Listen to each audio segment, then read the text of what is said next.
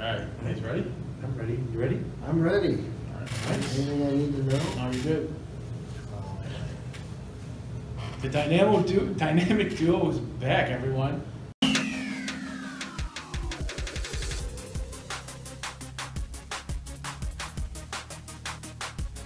Two Guys, Coffee and Business Podcast. Hey, it's a podcast, right? Yeah. I figured this is part of the shit.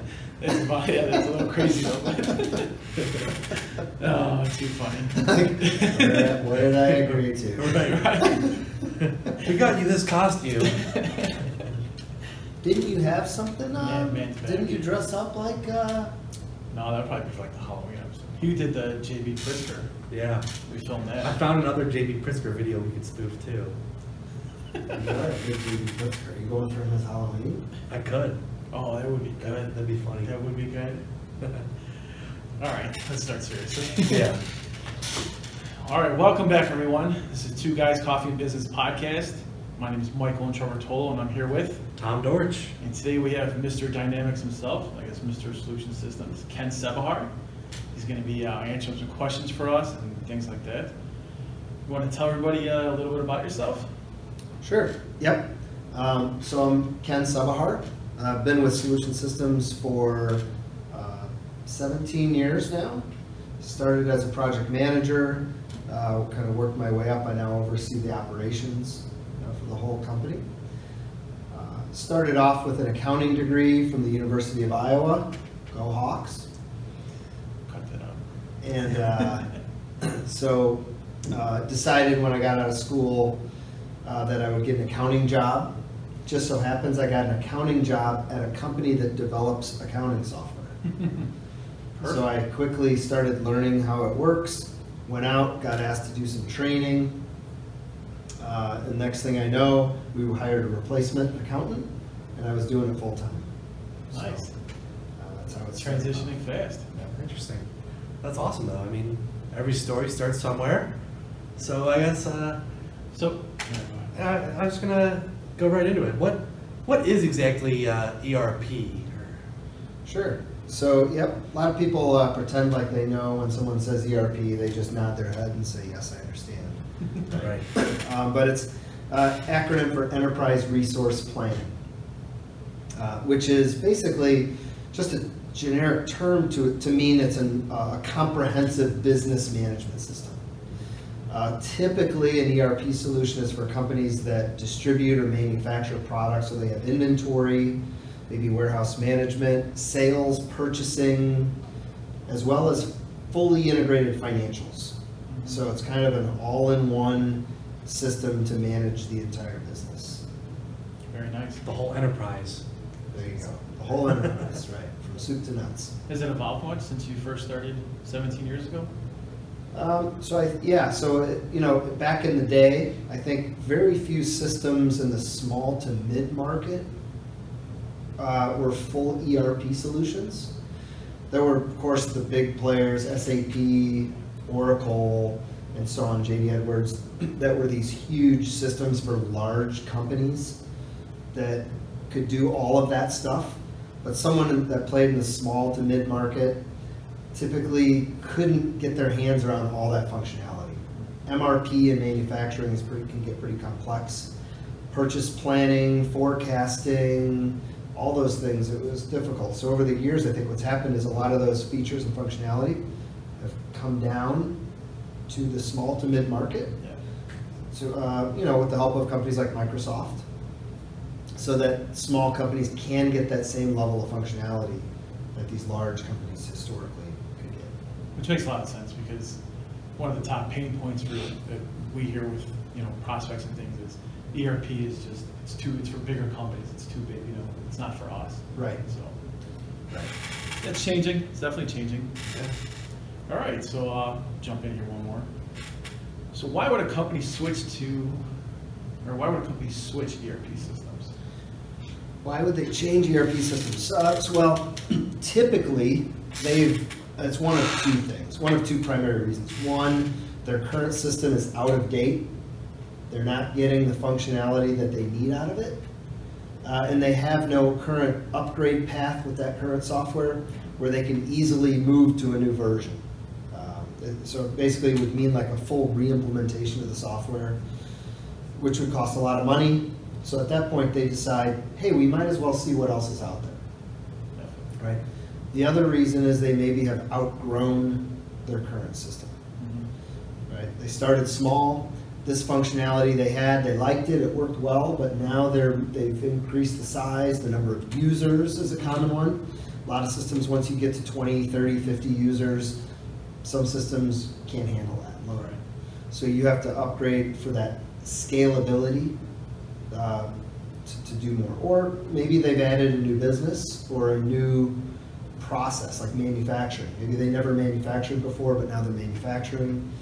So they've added a function or a process that their current software is not handling. I think those are primarily what we see. Nice.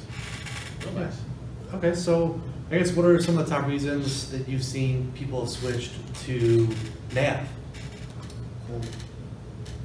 So NAV was designed, I don't want to get into the whole history here, but as Navision back in the late 1990s. And part of the whole idea of the system was that it was designed to be tailored. So the structure of the database and the architecture made it very quick and very easy to make customizations to the software. So why a company would go to NAV would be, well, one, of course, it's Microsoft. I think Microsoft puts $10 billion plus a year into their R&D, and a lot of that goes into their business applications, Office, email, which are all integrated together with Dynamics now. So when you combine all of that, the functionality that Microsoft brings to the table by having a fully integrated system, and the ability to easily customize the software to fit your needs, that's pretty compelling. They, most often what we see a lot of business is when we'll approach a company, a prospect, they're looking at software, and we'll get to the point where they'll say, we've looked at a lot of packages over the years and nobody has been able to show us how this works. And so what we'll do is we'll learn about that. We'll ask some questions, we'll learn about those requirements. Occasionally we'll write up a specification, we'll design the solution, and actually show them that solution functioning in Dynamics NAV. Very nice. So at that point, right, all of the stress of implementing this new system and knowing if that critical piece is going to work is gone. Right. We've showed it to them. It's working. We can take this code and we'll deploy this in your environment when we install it. So that's kind of just a little bit of how that flexible development environment allows us the system to be tailored and why customers, Nice. why they choose NAV. How do you say no to that? Yeah, you can't, right? So over your past decade and a half plus of being at Solution Systems, you've obviously seen the introduction of the cloud into ERP systems and whatnot. What are your thoughts, your real thoughts, on whether or not the cloud is beneficial for people? Sure. So, I think they're probably the earliest ERP software packages for the mid-market. Probably came around, somewhere between 5 to 10 years ago. Right. I think 5 to 10 years ago, companies weren't ready for cloud ERP, either due to just the technology at the time, meaning the performance, the availability of it with their internet connectivity, or other systems that they had that wouldn't be able to be used with a cloud app. There were all these reasons that it didn't make sense. And very few companies were taking it on in the small to mid-market area, especially with something as critical as your ERP solution, right? You need that, if your internet connection goes down and you need to be reporting production in your manufacturing shop or invoicing customers to get deliveries out the door today, right? That's critical. Right. You're shut down, right? I would say in the last 1 to 3 years, there's been a turn Big turn. where people are now relying, they're able to rely on the internet, either just due to the availability of internet services, broadband, high-speed Mhm. access, and the price point of that, right? Sure. So you don't have to spend $10,000 a month for a high-speed internet connection anymore, Very right? true. So that's a huge deal. Two, people have started using other systems on the cloud, so they're seeing that it works. So they've gotten comfortable maybe by using a non-critical app in the cloud, either in business or their personal life, so they see that it's Yeah. reliable, that it works. So I think they've gained some trust. And then the third thing is that there are other apps and systems out there that integrate with cloud-based software. And it's more well deployed, it's better written, Mhm. it's optimized, right? Yeah. Better. So there's all these things that have made it very viable.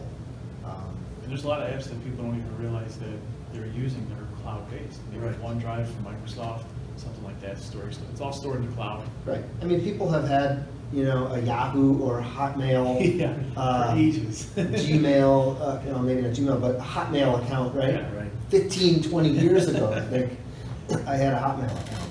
So, but it wasn't important. It was like my one of my Yeah. junk email accounts. So, okay, throw it on there. It's not important. Right.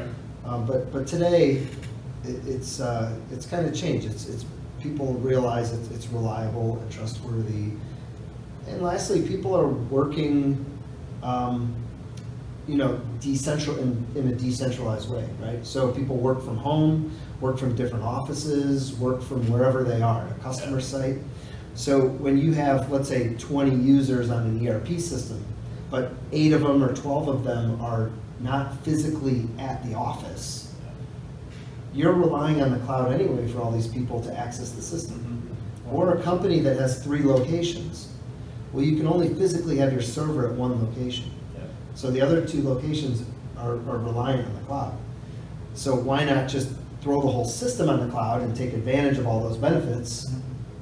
And then it's just one more Yeah. group that's relying on that. Right. So it's kind of interesting because my generation, all we've ever known is the internet. I mean, it's always been around. And so even when I was in like college and high school, our homework was on the internet. So, I mean, you log onto a website and all your classes are there. So it kind of makes me wonder, I mean, do you think that something as simple, or not as simple, but more complex, something as ERP will no longer have an on-premise offering? Just my humble opinion, I think that there will always be a place for on-premise Yeah. software. There are just people, and right, companies are made up of people who, for whatever reason, and some are very good reasons, they want it on-premise. I want a physical server installed here at my office with networked cables running to all my workstations, and Control. know that either from a performance perspective, a reliability perspective, or a security perspective, they want that. And I think at some point, I think Microsoft understands that. There are several ERP packages out there that are cloud only, right? Microsoft's strategy is cloud first. Mhm. So what that tells me is they understand that the trend is to the cloud. There's no denying that, I don't Right. think. But they understand that there are businesses and companies based on their geographic location or whatever their requirements are, they need an on-premise solution.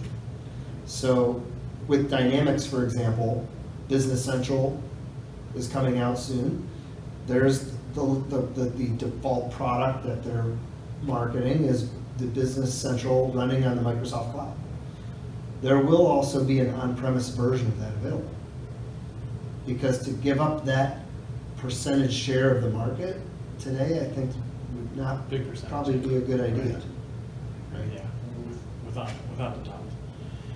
So, I'm gonna going on a limb here, I'm assuming you think that the cloud is having a positive impact on ERP? Yeah, for sure, right? Because one, historically, implementing an ERP solution was a huge financial commitment, overall commitment for a company. Financially, from a risk standpoint, right? Is this gonna work? Are we gonna get this up and running? And so nowadays, most cloud-based solutions are subscription pricing.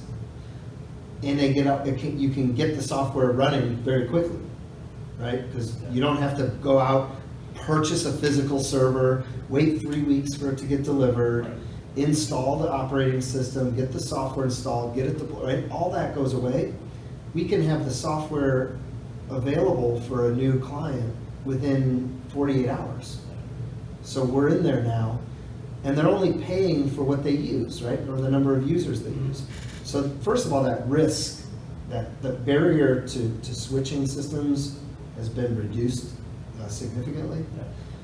But maybe the bigger thing is, is it impacting ERP better, more now? I would say yeah, because you now have all these companies that are building cloud apps that integrate with Dynamics, right, and provide much better information and functionality than an on-premise solution could. Yeah. A simple example of that is sales tax. So, as everyone knows, sales tax has gotten very complex, and they've recently changed the rules where more and more people have to worry about sales tax. Yeah. Historically, the idea of figuring out the correct rate to charge a customer based on where you're shipping those goods or where the customer's located, and then going into your ERP and setting up all those sales tax setups to track all of that is very time consuming and difficult for a lot of, especially small to mid-sized companies to do. Enter the cloud. Now there are companies out there, multiple, that offer sales tax solutions that are cloud-based. So what they've done is they've created hooks into software applications like Dynamics. So even if you're running Dynamics on-premise, you still can subscribe to your cloud-based sales tax solution, and you immediately have every single one of 65,000 or 70,000 taxing jurisdictions and accurate setups at your disposal. So how cool is that? I set up a new customer. Oh, you're in Timbuktu, Arkansas, No or problem. hey, we'll set you up. Address verification, real time. Apply the correct sales tax area. Now I enter an order. I can trust that sales tax is getting calculated correctly, stored correctly, and now I can even leverage that cloud services sales tax filing. So the additional services then that you can get, right, can even offload someone internally having to spend 20 hours or however many hours a month filling out sales tax reports. Amazing. Definitely positive. Yeah. Another, if I may. Yeah, sure. Go ahead. Keep going, Ren. Another very significant improvement around this is credit cards. 10 years ago, it was not, what do you call it, PCI compliant. You were not compliant if you stored a customer's credit card information in your system. Right. But guess what? People did it, right? Because the customer would say, can you just hold on to my information? Because I'm going to call again, and next time I call with an order, I don't want to have to give this to you again. So please hold on to it. Well, they're your customer, of course. I want to provide good customer service. I'm going to hold on to your credit card number for you. So I'm going to store it somewhere. Maybe it's encrypted, maybe it's not. Now, again, whether I'm running a cloud-based ERP or an on-premise ERP, I can subscribe, I can use a cloud-based credit card solution that integrates with Dynamics. So now I enter that credit card information, it doesn't say that even in my database. It creates tokens, it uses those tokens to charge the cards. So it's completely secure, customers are completely protected, and their customers are secure. Those credit card account numbers and information remain secure. So those are just a few examples of where the cloud, I think, has really improved a company's ERP solution. Interesting. So there's also been a lot of talk, I guess, with the cloud, these multi-tenant environments. Okay, what's kind of meant by that? So demystify multi-tenant. Yeah. What's the mystery of that? So let's start about first what a traditional ERP solution looks like. So typically, in a traditional environment, on-premise, let's say, you have a server. On that server is one database. Running on that database is your business. You're running your company on that one database. Now there's also business logic that controls how that system works, right? What functionality is available. In a multi-tenant environment, what you have is one structure with one set of business logic, and multiple companies or databases can run against that. So it's perfect for the cloud environment, because in a cloud environment, you have a developer who's developing an application. They're writing that structure of what data they're going to store in there, what business logic and processes and reports are going to be available to all those people. And they say, you know what? I want to make this system available to all these people. But as people start buying it and using it, I need an easy way to distribute updates as things change, as we create improvements to those. So instead of deploying, let's say, 100 or however many customers you have, databases and sets of code, you create a single set of code and structure, and then I'll create it so that you have multiple sets of data that are all connecting to that. So I update my code, my business logic once, I add a new field to track some new information in the database. I deploy it one time. All of those companies and businesses now get those changes and those updates. So that model is perfect for a cloud environment. There are such things as on-premise multi-tenant solutions. So you could also, in theory, have an environment where you had one set of code and maybe some different databases or solutions. But for the most part, the reason you're doing that is because you've got different people in different locations or whatever, different groups, and you want to keep those independent. So they access it through the cloud or through a browser to access it. Nice. So that's where Microsoft is kind of going with the Business Central product. So, then what are your thoughts on Business Central compared to NAV, I guess? Sure. Well, yeah, so kind of almost wanted to say too. So Business Central, right, so what they've done is, right, they've taken NAV and they have effectively migrated it to a cloud platform. So now Business Central is effectively NAV. Same functionality, reports, it's all there, but they've taken it and now they're hosting it on the Microsoft cloud in a multi-tenant environment. Right. Good line of questioning. I wonder if we thought that out. So, right, because now it's hosted on Microsoft's cloud, they need to be able to make updates to the system for all these people. So when you create your Business Central environment, you're creating that as a tenant on the Microsoft cloud. When they make updates once a month or however often those updates need to get applied, they distribute those updates to all the Business Central customers at once. And then you are continuously using the latest and greatest version. So that's the key benefit, right? Why is running a cloud solution beneficial? It's because you never get to the point where you're running on outdated software. You never get to the point where you can no longer upgrade your software. Yeah. Right. So maybe you don't know the answer to this, maybe you do. When Microsoft deploys the updates on the multi-tenant situation, whatever you want to call it, is it individually done one by one by one by one, or do they get deployed all at once? Any idea? Yes, they did some testing already and run some metrics on that and how they do that.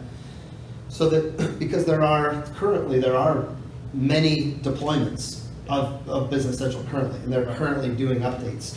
And yeah, they have a process that they go through. I don't know the inner workings in that process, but effectively they are updating those one at a time. And on average, they've said through tests that it takes approximately 30 seconds Wow. to run the updates per tenant. Wow. That's interesting. Fast. Yeah, that's really fast. Almost as fast as I can run to a pizza store. Almost. Almost. So I guess I mean, how would someone pick between the two? I mean, how do you pick between NAV and Business Central, or cloud and on-premise? Right. You know, I wish there was a magic bullet answer. You know, here's the answer. There's a lot of factors that go into it. I think you have to look at what are the requirements, what's the real-time nature of the business and transactions that have to go into it, what are the performance requirements, right? Because there's pros and cons to everything. In a multi-tenant environment, we just talked about some of the benefits of being on the cloud. But on the other hand, you don't have as much control over the infrastructure, right? Microsoft is managing the database, right? There's redundancy, there's backups, there's all that stuff. But in terms of the performance of it, it is what it is, right? Maybe you contact Microsoft, have them increase some processing power or whatever. In an on-premise environment, the customer has complete control over the horsepower on their server. How many CPUs do you need? What types of processors? How much RAM do you want allocated to make sure that system's humming? Mm-hmm. You know, also controls of the back end. In an on-premise solution, you know, a business would have this running on a SQL Server database, NAV for example, or on-premise Business Central. It'd be running on a SQL Server. If you have a SQL Server developer or other applications in SQL Server that you want to integrate with NAV or Business Central, maybe you need to be on-premise, because the tools and the methods that you might want to use to integrate to a multi-tenant environment are going to be limited. You're not going to have the same options as you would have if you're on-premise. Basically, an on-premise server, right? You have a local administrator. You have full control over anything you want to do, right? Within limitations of NAV's standard business logic, of course. Right. But in terms of integrations, customization capabilities, other third-party tools you might want to use with it, you can really accomplish anything you want. In a cloud multi-tenant environment, you have to be you're cognizant or right, aware of what can you do in terms of connecting to that database and integrating other solutions with it. Yeah.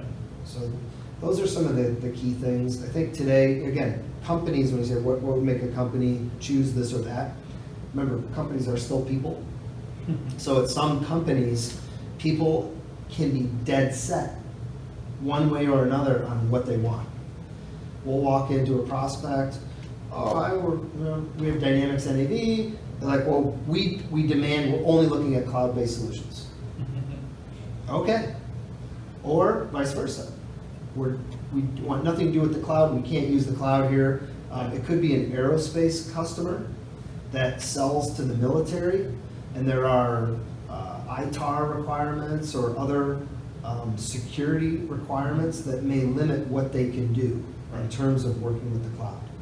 So we'll go into customers like that, and there's a clear decision that's been made. And what's great about Microsoft Dynamics, NAV or Business Central, is both are available. Right? We fit both models. All right, so let's see here. Let's pick out a good question here. Mr. Dynamics. All right, so what are some of your favorite bells and whistles?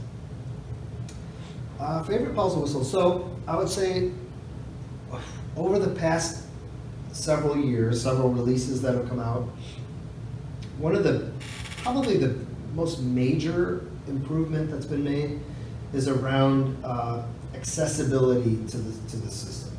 Meaning you can access NAV, or now Business Central, on your Windows computer or your Surface or whatever you have, or Dell or HP, whatever you're running. You can also run it on a tablet. So iPad, any Android device running on running an app, or the web client. So no matter where you are, if you have access to a computer with the internet, You got it. go to the internet, go to your browser, open it up, secure, right? Enter your login name and password so it knows who you are and what your role is and what your security is.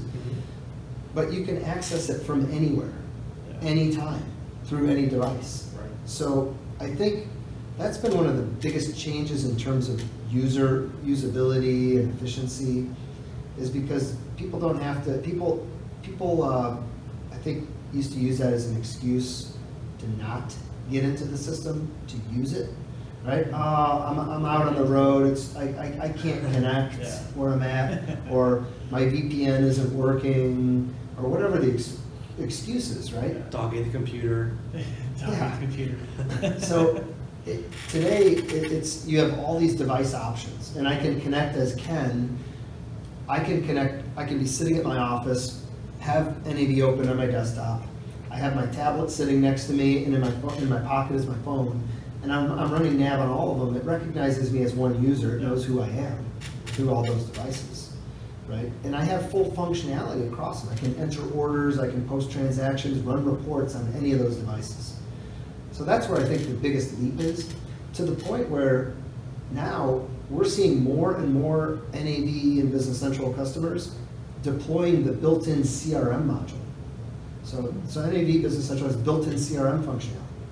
Historically, it's always been there, but people didn't use it because salespeople Right. would refuse to get in. It was too big of a pain in the butt to get in, right? Now, what's your excuse? Yeah. It's there. You can Record access your it whenever you contact, update, add your contact, record your opportunity, enter your interactions with your customers. Yeah. Yeah, it's so easy to do. Right. So that's one of them. I think the second one, there's a ton of just little built-in things that Yeah. make it easy. All over the years. One of my personal favorites is one of the things called on the Roll Center. There's now a window called the Report Inbox. And what you can do with this Report Inbox is I can run, let's say I want to run an aged accounts receivable report or an inventory valuation report.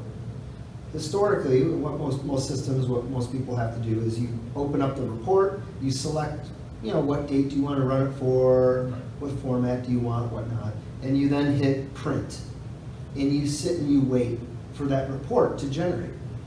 Maybe it takes 30 seconds, maybe it takes 5 minutes, maybe it takes longer. And I sit and I wait while the report gets done. Now what you can do is you can, instead of running the report, you can hit schedule. And just hit OK, it will schedule it immediately. You continue working.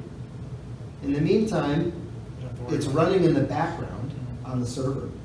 So once it's done, it pops up on my Roll Center in bold to say, hey, you've got this new report sitting here. Now I just open it up, it's a PDF, or I can save it as other formats if I want, but I think it saves it by default as a PDF. So think, maybe it's 11:45. I've got a bunch of sales reports I want to run, or month-end reports and accounting I want to run, but I want to go to lunch. So 11:45, I can go in, I can kick off all these reports to schedule at noon. I come back from lunch at 1 o'clock, Done. there's all my reports sitting right there. It's a beautiful thing. So I wonder if that counts as working through your lunch and, I think you're entitled. Yeah. Hey, just, you're working smart. Yeah, right, yeah. Exactly. Productivity's there. Yeah. So, Oh, that's too funny. yeah, you can also set those too on a recurring schedule. So you want to run that report every Monday at noon, set it on a recurring schedule. Or once a month, on the 3rd of the month, set it once. Set it and forget it. That's You great. know what that's from? I have no idea, no. I don't even know what that's from. Set it and forget Is it. that from, with The Michael Douglas? infomercial? No, the No. infomercial where he cooks stuff in the pot. Is And it he the crock sets pot the thing? timer, you just set it and forget it, I and then you come remember, back and I it's remember. a whole meal cooked. Really? Wow. Oh, you guys are young. I'm not up at 3 You a.m. guys are young. I think you're young. Never, never, never, never. All right, Oh. so what about add-on solutions or extensions? What are some of your favorite, or what do you see as necessary? So add-ons and extensions, right, so, well, first background a little bit, let's backtrack, right, one step. So historically for Dynamics NAV, there's well over, I don't know what the number is, 2,000 NAV partners worldwide. Yeah. A lot of those partners are like us. They're centered around implementing NAV and understanding business and how to implement software and support customers running it. But there's a whole other set of partners that are what are called ISV partners, independent software vendor partners, or we can sometimes just call add-on partners. And they specifically develop apps or add-ons for NAV.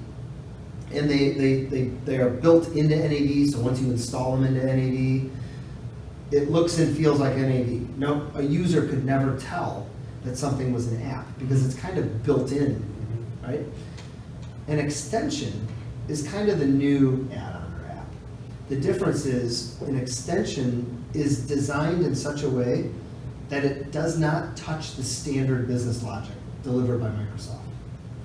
Instead, it extends or sits around the standard source code so that effectively what you can do is you can add some extensions to your Business Central or NAV environment, uninstall the extension, upgrade, reinstall the extension, like that, within minutes. Great.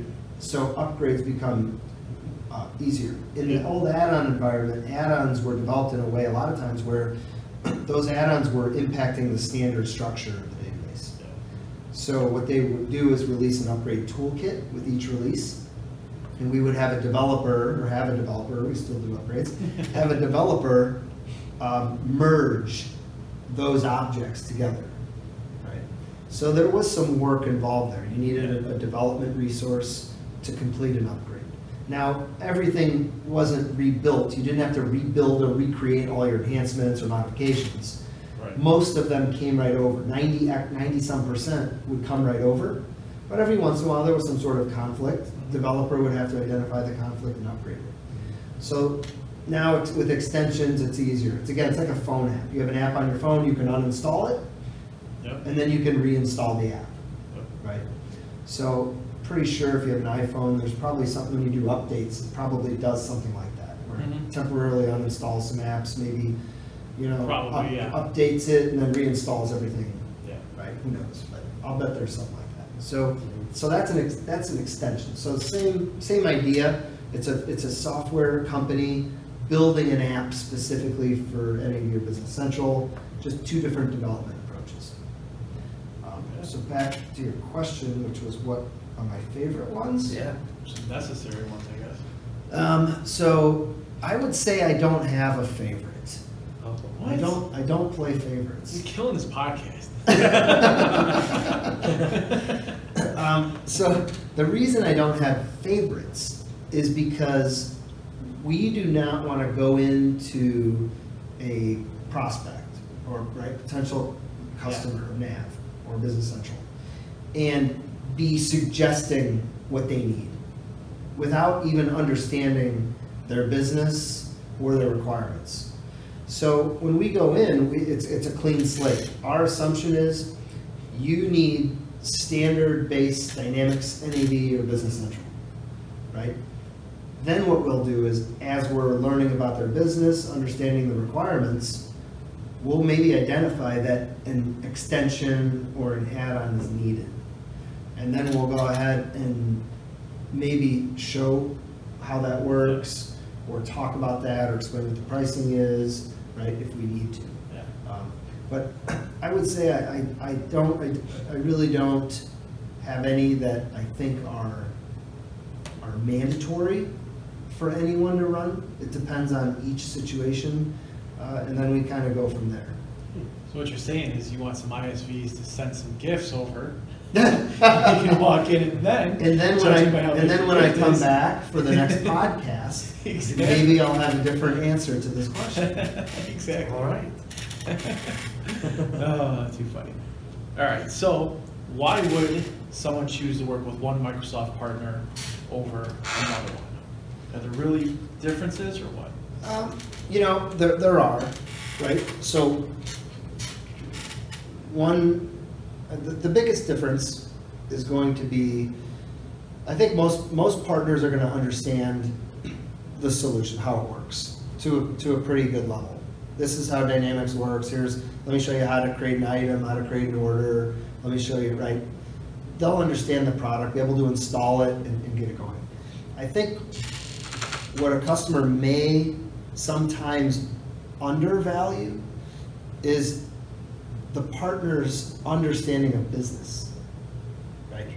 To be able to listen to what their requirements are, understand what the priorities are, what those key functions are that company needs to be successful, and understand that, and then build that into a solution that works to demonstrate, here's how, if you're looking to accomplish A, B, and C, this is how NAV should be configured to give you what you need, right?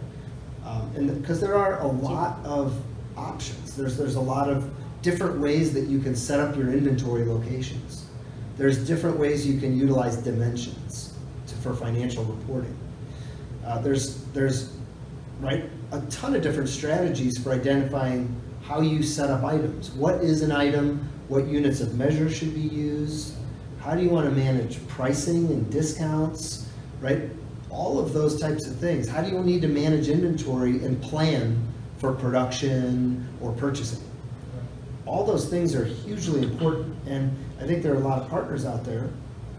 Maybe not all of them have the resources that have business experience, are MBAs, CPAs, those types of things, or just the experience implementing software across 15 years or 10 years or 20 years, who have seen 50 or 100 different businesses do it and know what works and what doesn't.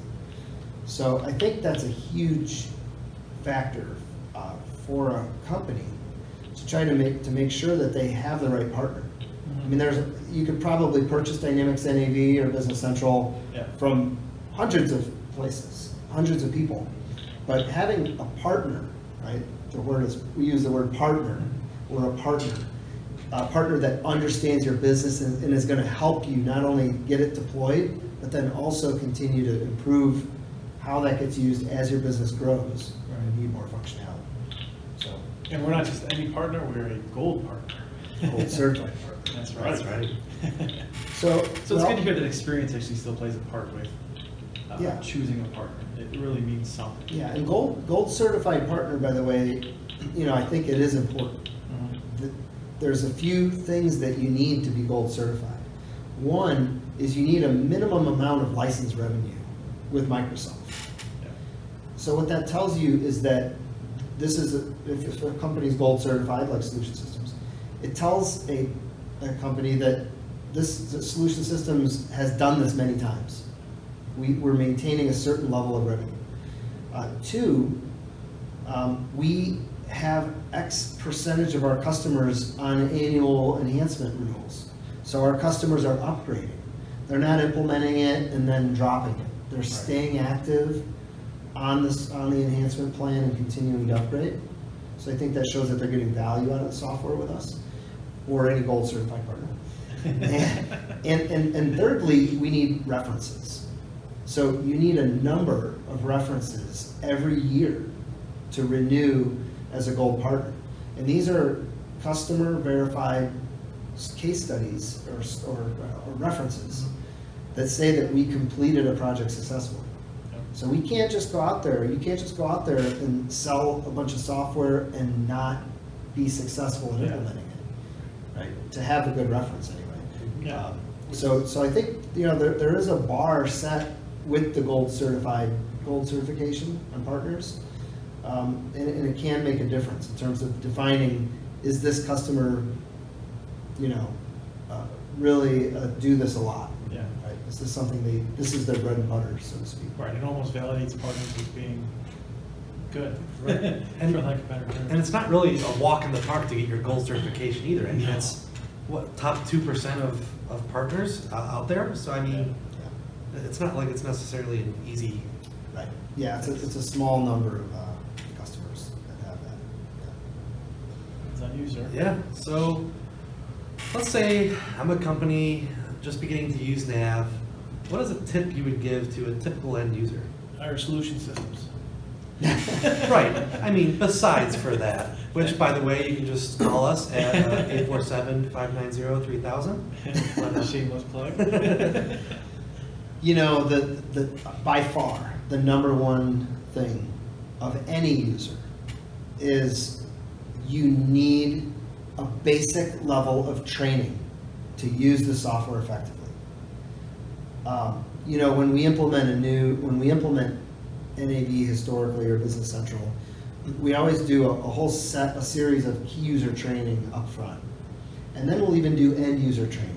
So when we get close to deployment, we'll train some end users on how to use the system. And a lot of times that we have documentation that we'll develop with our customer to walk through what are the steps to process a transaction. And that's all well and good. But guess what? 5 years later, half of those people might be gone. And they've been replaced with all new people.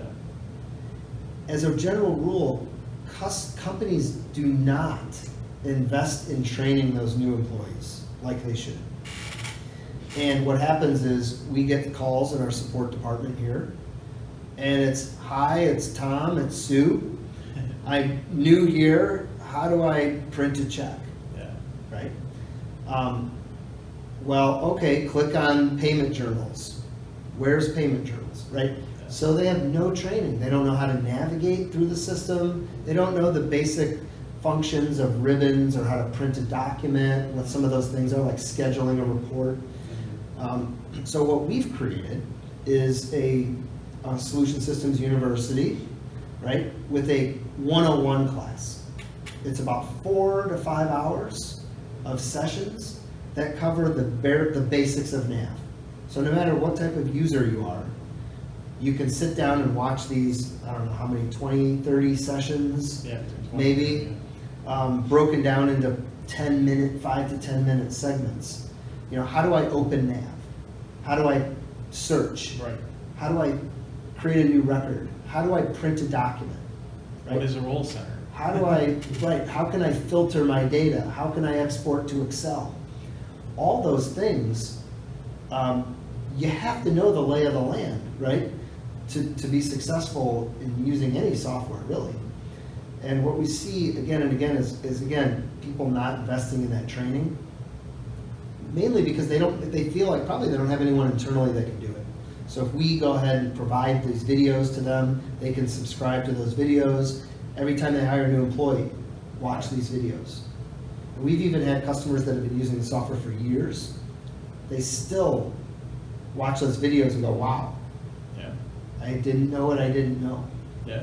Right? Very So basic level of training to be successful, no matter what your role is by far my number one recommendation.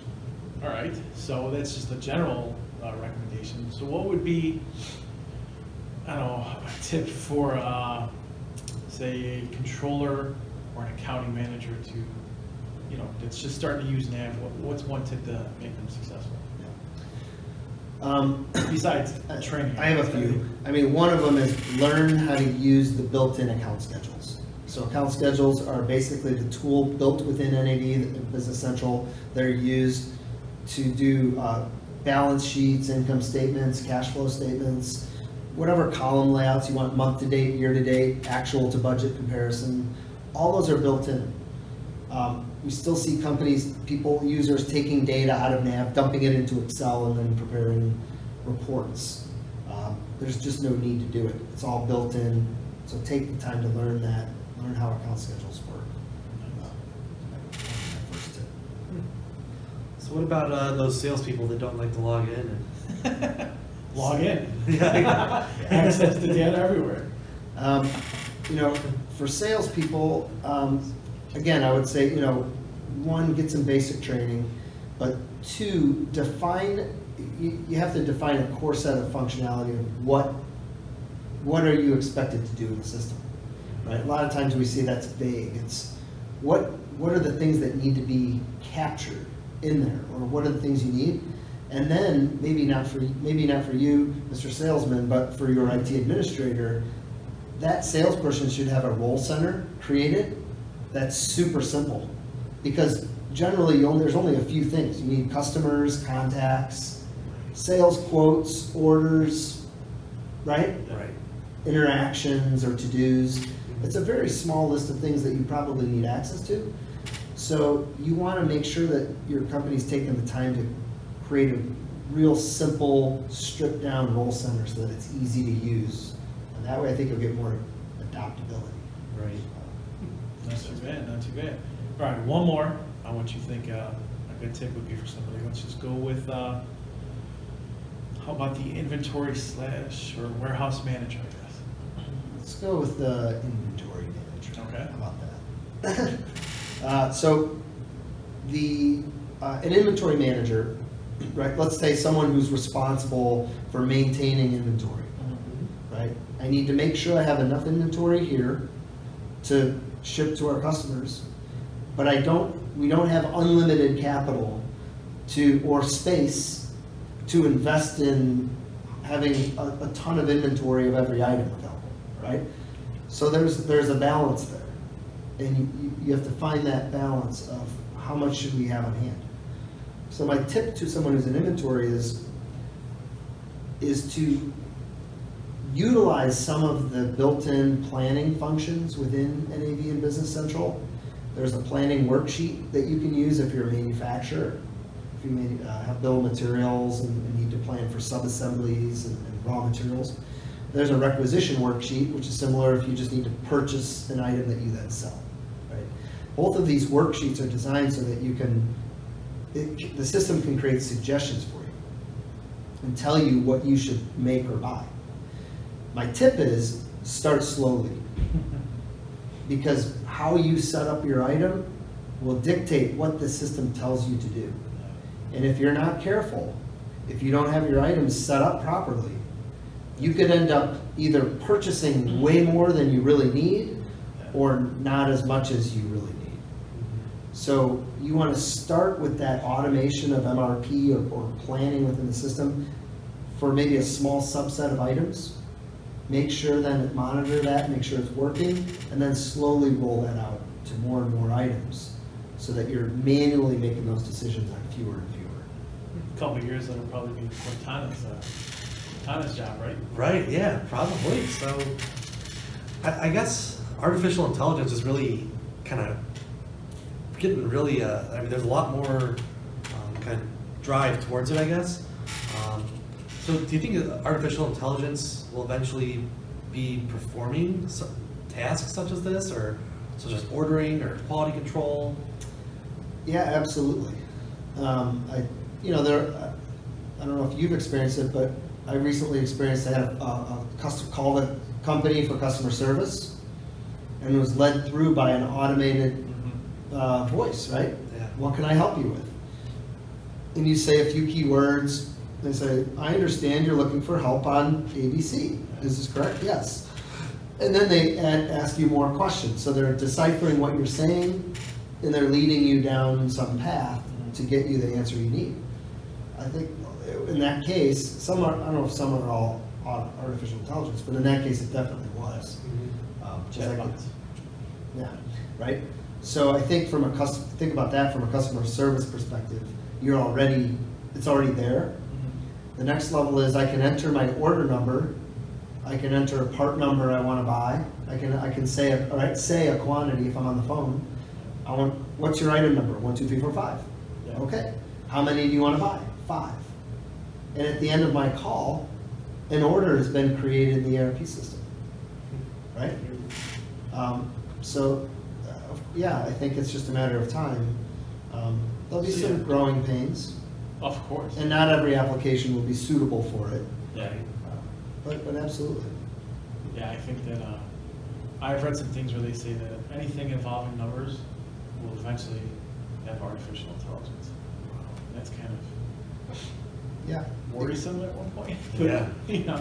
Yeah, it could be. I mean, there's already, software out there where you can, feed in a bunch of values and it'll identify based on the value set that it sees, like check for an outlier or flag certain things Yeah. based on certain results. Yeah, I think the inventory thing is probably going to be a natural progression, right? Yeah. Into artificial intelligence, whether the AI is just ordering by itself what it thinks you need. And it's probably 99% of the time correct until there's a one time where it's not. So Yeah, I think there's going to be a lot of trial and error along the way of companies that may over rely on it. Yeah. Think about a typical company that, we distribute, let's say, bottles of water, right? And in an average period, we sell 100,000 bottles of water a month. And then for some reason, for 2 months or 3 months in a row, we're ramping up and we're selling more. We're selling 200,000 bottles of water and then 300,000 bottles of water. Well, the question is, and I don't have an answer, I'm saying, what would a system suggest you order for that next month? yeah, right. More. If it's looking at your weekly sales and it's seeing that ramp up curve, Yeah. might it assume that the next month you're going to sell 400,000 Yeah. and you need to purchase to meet that demand? Right. I don't If you know. only had a 2-month contract with the World Cup or something, and you're selling Correct. water, yeah, Right. it's over, and then what? Or perhaps it's a seasonal item. Yeah. It's a new item that you just started selling, and there's going to be a drop off until next spring. Right. So there are a lot of, and I'm sure that there will be logic and so on to handle that, address that type of stuff. Yeah. But I could also see users or people over relying on it. Of course, yeah. Without verifying it, checking it. Especially if it gets it right in the beginning, the first months or whatever. Right. You're just gonna trust it 100%. You just hit the button and go It's play done. golf. Right. Well, that kind of brings us to something we did in one of our other podcasts where Tom disclosed a fear of robots. Will robots take over the world? A fear of robots? Haven't you ever seen the movie I, Robot? Is this legit? I have not. You never seen iRobot? No. Oh, I think it was made in 2004. You should watch it. Everything in that movie they pretty much nailed everything. Autonomous driving, robots with artificial intelligence. It's Will iRobot, Smith. huh? Yeah, it's Will Smith movie? It's intense. It's dead on. Does he get hung up in some sort of It's like a robot war. issue that's coming after him? Well, what happens is that robots basically figure out how to work together because, once you artificial intelligence, they learn 1,000 million times faster than we do. And they figure out how to take over. I did see an X-Files episode Oh, just like that? where it's a gloomy picture of the world of Yeah, robots, yeah. robots taking over. Yeah, it can be. So no, I haven't seen iRobot, so you have a fear of robots, that's interesting. So will they take over the world? What do you think? Um, Are we always going to be able to pull that plug? Yes, as a matter of fact, I am a robot. And I knew it! the real Ken is locked in a box in his basement. It's So, over. yeah. Look at Tom shaking. Yeah. Who's next? Yeah, no, we'll see. I don't know. I just saw actually, in the news recently that they're starting to talk about, I don't know, rules, legislation, Yeah. whatever, around limits on artificial intelligence, Mhm. and, Yeah. and, you know, it's a little bit above my pay grade. Yeah. But there is talk about, yeah, putting some controls in place to prevent. Well, Facebook actually had two robots talk to each other and realized that the English language was not adequate, or whatever the word is, and they created their own language because it was more efficient. Wow. Nobody was able to figure it out. Yeah, so they definitely They plug pulled real the fast. Then in Germany, there was this robot that kept on escaping and like would wander around into traffic. And eventually they pulled the plug on it, but it kept on doing it. And And realized they, captivity was bad. It Right. learned captivity was bad on its own. and they tried They to want it out? They Right. wanted out. And so No they matter changed what the they did to code, it. no matter what they did, it Yeah. kept on doing it. Interesting. So I'm just saying, you should look into this robot thing. This is, yeah. Yeah, I actually think that robots will be around way before the White Sox win a World Series. Oh, yeah. I agree. I agree. Touche. But the Bears, so I guess what's your prediction? Who's going to win first? The Bears or the White Sox? Well, it's very difficult being a White Sox fan in this world, Right now. you know. So Yeah. maybe I need to create some robots that are White Sox fans. Yeah. Or would they learn? Bats. Would they learn that it's better to be a Cubs fan? They probably would. Trying to Probably, knowing my luck. Yeah, so they're in White Sox are in a little bit of a rebuild right now. Yeah. Although, as of a couple days ago at least, they're over 500 since the All-Star break. Oh, wow. That's pretty good. And they did pretty good against the Red Sox. And the recently, Yankees. the 2 out of Yankees. 3 against the Red Sox. I'm not Yeah. sure if they beat the Yankees 2 out of 3, but they played them tough. They should have Yeah. won 2 out of 3. I think. Right. Yeah, no, they're starting to call up some of the younger players, or the Bears. Are the Bears going to win a Super Bowl for the White Sox to win a World Series? Oof, that's a tough one. That is a tough question. It really is. I would say White Sox. I would have to agree with you. What? Just because of, in the words of Stephen A. Smith, that bad man Aaron Rodgers is in our division. Yeah, but now we got an even badder man in Khalil Mack. So Yeah, we'll see. we'll see what happens on Sunday, I guess. I think I mean, injuries happen in baseball, but in football, you can have a really good team. You lose your quarterback, you lose or 2 key players, you're done. Yeah. Right? I mean, you can still be good, but you know. Pretty sure the Patriots only lost 4 games without Tom Brady. Matt Castle was their quarterback. There's 5. Just saying. They didn't make the playoffs that year, so. Yeah, well, that's the exception that proves the rule. Yeah.